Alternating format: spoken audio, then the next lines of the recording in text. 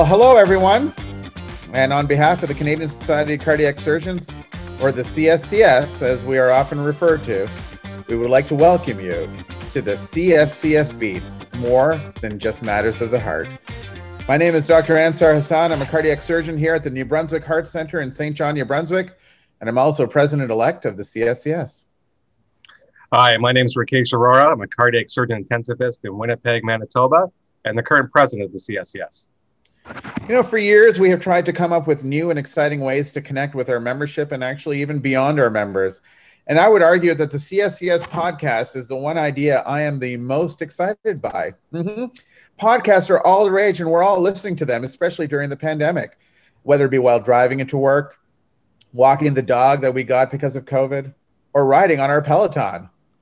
So what better way for the CSCS to spread the word than to come up with our own podcast? So what we're hoping to achieve with these podcasts is a less formal, interactive discussion amongst our panelists and participants on a given evening that we're doing one of these podcasts. Imagine this is sort of now following a formal presentation. You're having a more collegial discussion either at the end of the meeting or over dinner and drinks and so forth. What we want to do is discuss with Canadian experts and opinion makers on the hottest and most controversial topics that are facing our field today. We're going to focus on all things cardiac surgery. We're going to extend ourselves beyond borders, as you've heard from Ansar, virtually, of course, and tap into some of the great cardiac surgery minds around the world. So before we get the ball rolling, I think it would be important that we thank our sponsors, Edward Life Sciences, and for our production partners, Bang Albino, for providing the technical expertise that really we would need in order to create this podcast. For our inaugural session, I think we've chosen a pretty good topic to kick things off. Tonight's topic will be TAVR does not mean the end of SAVR. Our guest is none other than Dr. Jean-Francois Laguerre. Jean-Francois Laguerre is a cardiac surgeon and head of cardiac surgery at the New Brunswick Heart Center, a member of the TAVR team at his institution, and the past president of the CSCS. The modern treatment of aortic valve disease is rapidly changing. In the past 10 years, transcatheter aortic valve replacement, or TAVR, strategies have become common for the treatment of symptomatic severe aortic stenosis. Once limited to higher risk or inoperable patients, TAVR procedures have now shown to be feasible and safe in low-risk patients with severe aortic stenosis. And now we're really seeing TAVR starting to compete with SAVR for that same patient population. I thought I would take this opportunity to summarize the three partner trials, because I think the partner trials have really formed the basis for a lot of the discussion in this field. And especially for those of you who may not be as familiar with the data, I thought this would be a great opportunity to just do a kind of a brief summary. So first of all, when we're looking at the partner trials, we start with partner one that was published in the New England Journal of Medicine back in 2011. The partner one trial really focused on high-risk patients, and that's really how TAVR was first introduced as a means to treat patients with severe aortic stenosis that were technically high risk or inoperable. This one looked at 699 patients across 25 centers with a mean STS risk of about 11.8%. It was a randomized trial with a primary endpoint of all-cause death at 1 year. It was a non-inferiority design, and they showed differences in periprocedural risk. Example, major vascular complications, major bleeding, and new onset atrial fibrillation.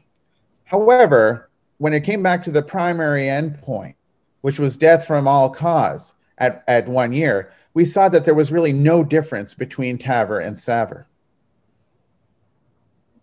Now, of course, naturally, as one would have expected, these studies were not going to be limited to just simply high risk or inoperable patients. Partner 2 came out in 2016, and Partner 2 looked at intermediate risk patients with severe aortic stenosis. 2,000 patients roughly across 57 centers participated in this study with a mean SDS risk score of 5.8%. The primary endpoint, unlike Partner 1, was a combination of all-cause death and disabling stroke at 2 years. Once again, a non-inferiority design. There were differences noted in the aortic valve area, acute kidney injury, new onset atrial fibrillation that favored TAVR, but there was also differences noted in major vascular complications, paravalvular AI, which favored SAVR. They also noted differences in the technique that was used for TAVR, whether it be transfemoral versus transapical. this is at the end of the day, this is the result that really kind of drove this study, which was the 2-year primary outcome of interest, which was death from any cause or disabling stroke. And what they found at 2 years was that there was no significant difference between SAVR and TAVR, hence indicating that this treatment was safe in patients with intermediate risk. Now, when we look at a 5-year outcome analysis of PARTNER 2 that came out last year in the New England Journal of Medicine, the primary outcome now was all-cause death or disabling stroke at 5 years. Once again, they showed some transfemoral versus transapical differences, which we won't discuss here. Paravalvular AI, repeat hospitalizations, and aortic valve reinterventions were higher in the TAVR group. But once again, there was no real significant difference between TAVR and SAVR at 5 years on the basis of these data. But what is interesting is that, as you can start to see here, sort of between 3 years and 5 years, you're starting to see a little bit of a crossover between SAVR and TAVR in terms of competing lines and a changing risk profile over time, suggesting that long-term data is really going to be key in determining the safety and potentially the superiority of one intervention over the other.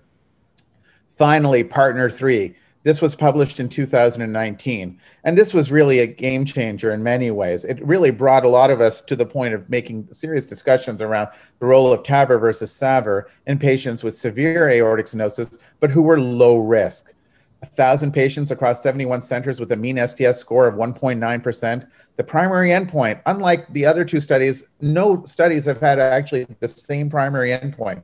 This one was a composite of death, stroke, or rehospitalization at 1 year. I always get a little bit concerned about composite endpoints, especially at 1 year in a randomized trial. They tested TAVR for both superiority and non-inferiority. So this was a little bit different also. It was no longer about just not being inferior. It was also about potentially being superior. What they noted was that there was a lower 30-day stroke rate, a shorter index hospitalization, and a lower risk of poor treatment outcomes at 30 days amongst the TAVR population. There were no significant differences in vascular complications, permanent pacemaker insertion rates, and paravalvular AI between TAVR and SAVR. Now, I want to show you this because it's interesting, and it incorporates data from the most recently published, literally as of yesterday, in JACC, where they now look at not only the initial results of PARTNER 3 at 1 year, but also now at 2 years. What you can see at 1 year is that there is a significant difference, suggesting that TAVR was not only non-inferior, it was also superior to surgery in terms of the composite outcome of interest. But now when we start looking at 2 years, you start to see that, yes, that difference persists, but the difference is not as tremendous. Actually, what we're starting to see now is a bit of a convergence. If we look just at death, which was, the primary outcome of interest in the PARTNER 1 trial, you really see that while there was a bit of a difference, although not significant at 1 year, that difference is even less pronounced at 2 years.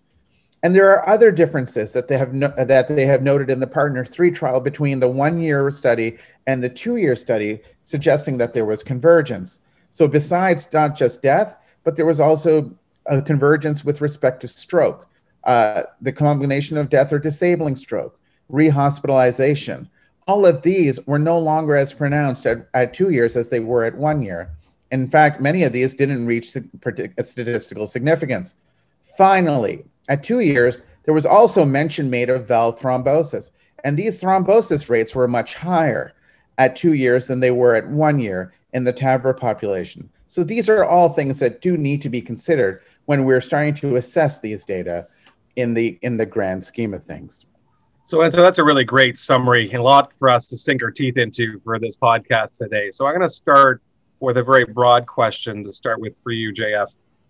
With the sort of dramatic changes we've now seen in the last decade, almost a decade since the first PARTNER trial was published in 2011, we've seen an explosion of TAVR cases across Canada, certainly, with some centers now seeing TAVR rates higher than surgical AVR in certain jurisdictions.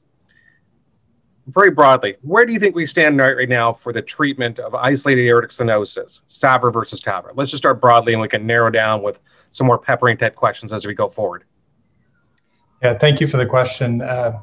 There's no doubt that things have changed, and TAVR has been demonstrated to be a an efficacious and safe procedure. But the way, I approach patients is I still approach patients with aortic stenosis. The first thing we see is, is severity really there? It still remains the primary thing. Then once it's severe, would they benefit from intervention, yes or no? And if the answer is yes, that what has changed is really our approach in defining, what is the best intervention for that patient. And I think that's really the way in the framework that I really like to think about it. Is not really one better than the other, is really trying to find, is this patient better suited for surgery or this patient better suited for transcatheter valve? And that's really where a frame of mind should be really focusing on, where TAVR really is not competing with SAVR or SAVR is not competing with TAVR. There are clearly some aspects and some patient population that one is potentially better than the other. And that's really behooves us to really assess it in that way. And it really highlights how, you really need a vibrant heart team to do this. And you really need input from both surgeons and cardiologists and interventionalists to do this. I think moving forward is really our collaborative nature and the way we talk about patients. And, my interventional colleagues saying, well, the access here is pretty difficult, or I might have trouble crossing that valve, is really helpful. The same way as, I might say, well, overall, this is a pretty low risk patient, is pretty young. They would likely have a very good long-term result. Maybe surgery is favored here. So perceiving the technical challenges of each and the other and understanding them is really what's key here. And so this is what I would encourage most programs, is the more vibrant a team you have and the more involved your surgeons are in the TAVI process and in deciding which patients go for TAVR versus SAVR, the better you can understand the benefits of each and benefit from each other. That's really where I would see it. So if I'm going to paraphrase what you just said, then your basic approach is the same. Make sure there's an indication for an intervention of any sort, regardless of what you're going to choose. Have a discussion with the patient about the options. Have a heart team to decide a best appropriate therapy for that patient with the options you have available, and ensuring appropriate collaboration on decision making. Is that a reasonable summary? That's exactly right. And, and to also be cautious of while the trial evidence is very compelling, right. There's no doubt, these patient population that were tested are not reflective of everyone. For example, in the TAVR, even partner 3, these were not young patients. Right. Talked about having long-term data. These patients under the age of 65 were excluded. There was no patient with, bicuspid aortic valve disease. There's a black box sort of statement on the FDA approval, but, most people might ignore that aspect. Not that that TAVR shouldn't be done in bicuspid valve, but it is not necessarily, these are the kinds of patients you might consider, bicuspid valve, a pretty or size of aorta that's not quite normal, very extensive calcium. That's a patient that a TAVR risk may be a little bit higher for not an optimal result on a TAVR. That's a patient that should have a surgical aortic valve replacement in that setting. So it's really understanding those limitations. And while the trials were very good, they're not necessarily generalizable to everyone. And one way also to think about it is if you look at the Evolute trial, for example, they weren't, the differences were not as striking. They were much more on the non-inferior side and very similar outcomes. So it shows that, both the therapies are very good, both different platforms for TAVR, but so is surgical aortic valve replacement. So it's really about us choosing what's best for these patients. Right. So when you, JF, when you see somebody, for instance, who's under the age of 70, who has it in their mind that, they want to have a TAVR as opposed to a SAVR, because that's what they've read about on the internet. That's what they've been told maybe by their referring cardiologist or even their family physician. What do you say to them, especially if they are a surgical candidate for all intents and purposes? Yeah, my approach in my institution is when patients obviously bring their preferences, and there's no doubt that patients are going to bring their preferences, the easiest way to sort of present all of the information to them and to vet it in as open a manner possible is to actually put it through our TAVI process or a TAVI team assessment. So our surgeon, let's say yourself, you're on call, you would see that patient, you would assess that surgical risk, you would assess them for surgery, but then there would be a TAVI referral, and I would see them also, my cardiology colleagues would see them, they get the proper CT evaluation, and then we'd have a full evaluation of their cognitive risk, their physical assessment, all of the anatomy from the CT scan, and all of the information, then we'd be able to tell, maybe SAVR in this setting makes more sense because of some of the things I mentioned. Access is not very good. And certainly age plays a big role in our mind, because the part that age that if we think the life expectancy of that patient is long, for them to have a TAVR initially and then be potentially faced with a repeat TAVR, which the outcome we really don't know yet, compared to a SAVR then after that, a potentially TAVR within a SAVR, which is a little bit more established, is the kinds of discussions we have at our TAVI rounds. So someone who's young, we think has a long life expectancy, doesn't have a lot of clinical risk factors, even if there be a straightforward TAVR, most of my colleagues on the cardiology side would favor SAVR for that patient. And that's where the pendulum is at the current moment. And will that change? Potentially, depends on evidence as we go forward. But at the present time, most of these patients would be offered SAVR over TAVR in that setting. So I got a question for Ansar. You brought this up in your nice overview of everything. Concern about composite endpoints. Tell me a little bit about why you think that's a problem with looking at this data. But to answer these questions that JF's talking about how do you then counsel patients with this data that may or may not be appropriate to interpret in the setting for that particular patient? Yeah, I think, from a statistical standpoint, every time you employ a composite outcome, you always worry about what the motivations are behind employing that outcome. When you combine something as arguably as simple as death with rehospitalization and stroke, you're looking at three almost very different things, and you're putting them together in one outcome, such that if you do in fact get a worse composite outcome for one particular strategy versus another, you don't necessarily know what it is that's driving that outcome. So the conclusion at the end of the day, when it's being advertised through the press, the lay press in particular, is that one intervention is better than another. Little do people know that maybe it's rehospitalization that was driving that versus death versus stroke. And I would say that in a randomized trial, when you are now taking the opportunity to actually randomize patients to one versus the other form of intervention, that is, I think it behooves you to really appropriately power that study to get an outcome of interest that actually is of value to the clinician and to the patient. It's interesting that partner 1 was about death. Partner 2 started to combine death with disabling stroke, and now partner 3 had 3 things put together. And it just, when you start dissecting out these outcomes and you're looking at the individual pieces, you start to see that they all often go in very different directions, which makes it incredibly difficult to combine them as a proper composite outcome. Right. So really good points there. Jeff, do you have anything else to add to that? Yeah, my issue a little bit is along the non-inferiority trials. I think we have a tendency to equate non-inferiority to equivalence, and that's something that it's just lay sort of speak, and we make these assumptions all the time. But non-inferiority trials are, not that I'm a pure statistician, but they're designed to sort of provide, it's an acceptable range of difference that you a priori decide. It can be quite wide, that difference between the two trials or the two therapy, but you're really testing it against a standard of care. So again, it's the devil's in the details when you create non-inferiority trials, and they've become very, very popular, and they're part of our vernacular and the way we do things now. But I'm not sure, and I'm sure the average person thinks, well, if they're non-inferior, it means they're the same. Well, they're not quite the same. It means they may have met just close enough to what the standard of care is, as long as you accept this amount of variation across between the two, and whatever that range might be. So again, it's something to think about when you think about the design of these trials. Some important stuff. Let's move away from this a little bit. I'm going to pivot a little bit. I think that we have a lot of really great content, so we could probably spend an hour talking just about this. But let me just pivot a little bit. Minimally invasive aortic valve surgery. Where's the role with that in comparing with just traditional SAVR and TAVR? What are your thoughts on that?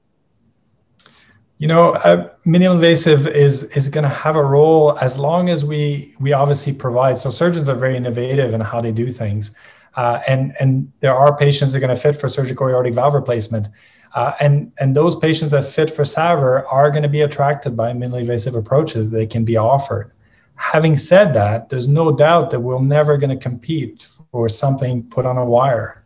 It's very, very hard to compete with someone who gets their transcatheter valve and are home the next day with low morbidity. So again, it's not offering, we shouldn't be trying to compete with the patients that are already known to do very well with TAVRs at the present time. So the elderly or the higher risk or the moderate risk, the young patients are the ones we should be targeting. These are the kinds of patients right now that would benefit and potentially may want these kinds of approaches.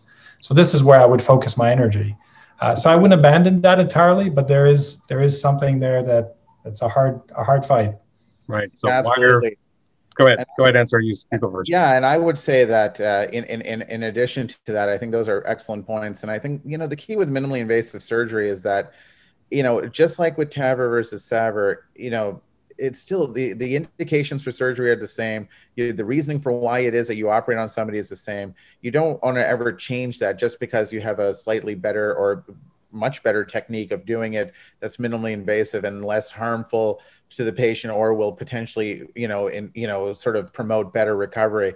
Having said that, though, I mean, right now, the two major techniques that are less invasive than your traditional sternotomy are, hemisternotomy AVRs and right anterior mini thoracotomy AVRs. And both of those have been facilitated by the advent of the sutureless valve. But regardless, I think at the end of the day, all of these procedures are still technically open heart procedures, and they have a risk attached to them that doesn't necessarily make them the equivalent of TAVR in the short term.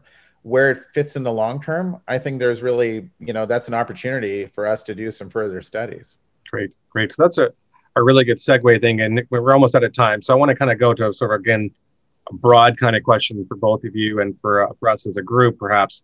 What's the future hold, both from where we're going to be going with this technology, and what will this mean for our trainees who are coming through now as a current generation, would have a very different exposure than perhaps what we would have all had during our time? Yeah, I think our ability to refine who benefits from one therapy versus another is going to keep getting better. I'm amazed on how many times now we present patients for TAVR that we think, oh, this is going to be a straightforward TAVR patient. And there is some anatomy reason, there's some other reason. And because we're talking about low risk and moderate risk patients all the time, it's like, oh, fine, we'll just go back to surgery. So this is really where it's evolving. But where our head are not really wrapped up properly is the patients who've had TAVR who come back now for a second intervention. Is it going to be better now to have their TAVR removed, to have their surgical AVR, because they're going to be young enough potentially to have that and fit enough to have that?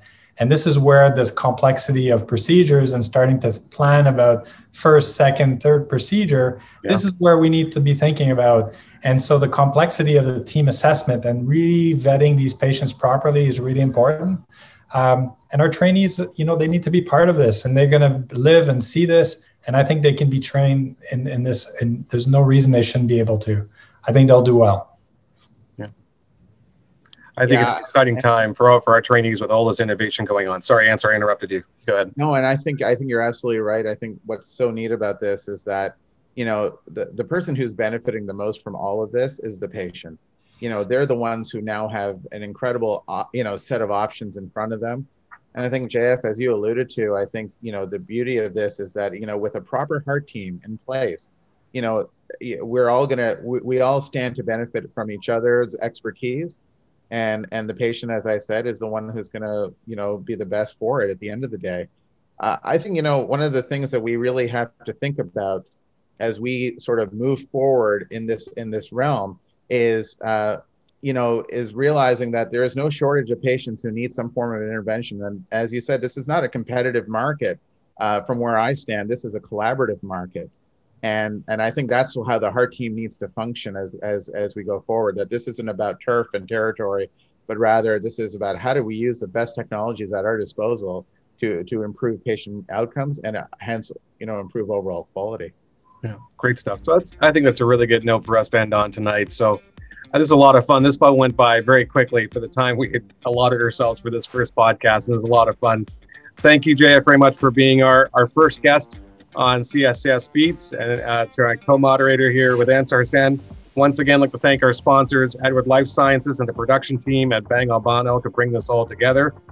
This wraps up for tonight for CSCS Beats, more than just matters of heart. Stay tuned for more podcasts in the future, and please put your comments and feedback in the comment bubbles below, and we look forward to hearing more what you might want to see in the future to come.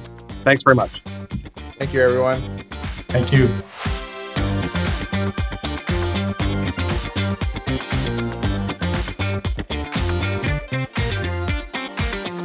These recommendations reflect emerging and clinical scientific advances as the date of issued and are subject to change. These statements are intended to assist practitioners in the clinical decision-making, and each cardiovascular specialist must still exercise his or her own professional judgment in determining the proper course of action for each patient's differing circumstances. The CSCS assumes no responsibility or liability arising from any error or admission in the use or from the use of any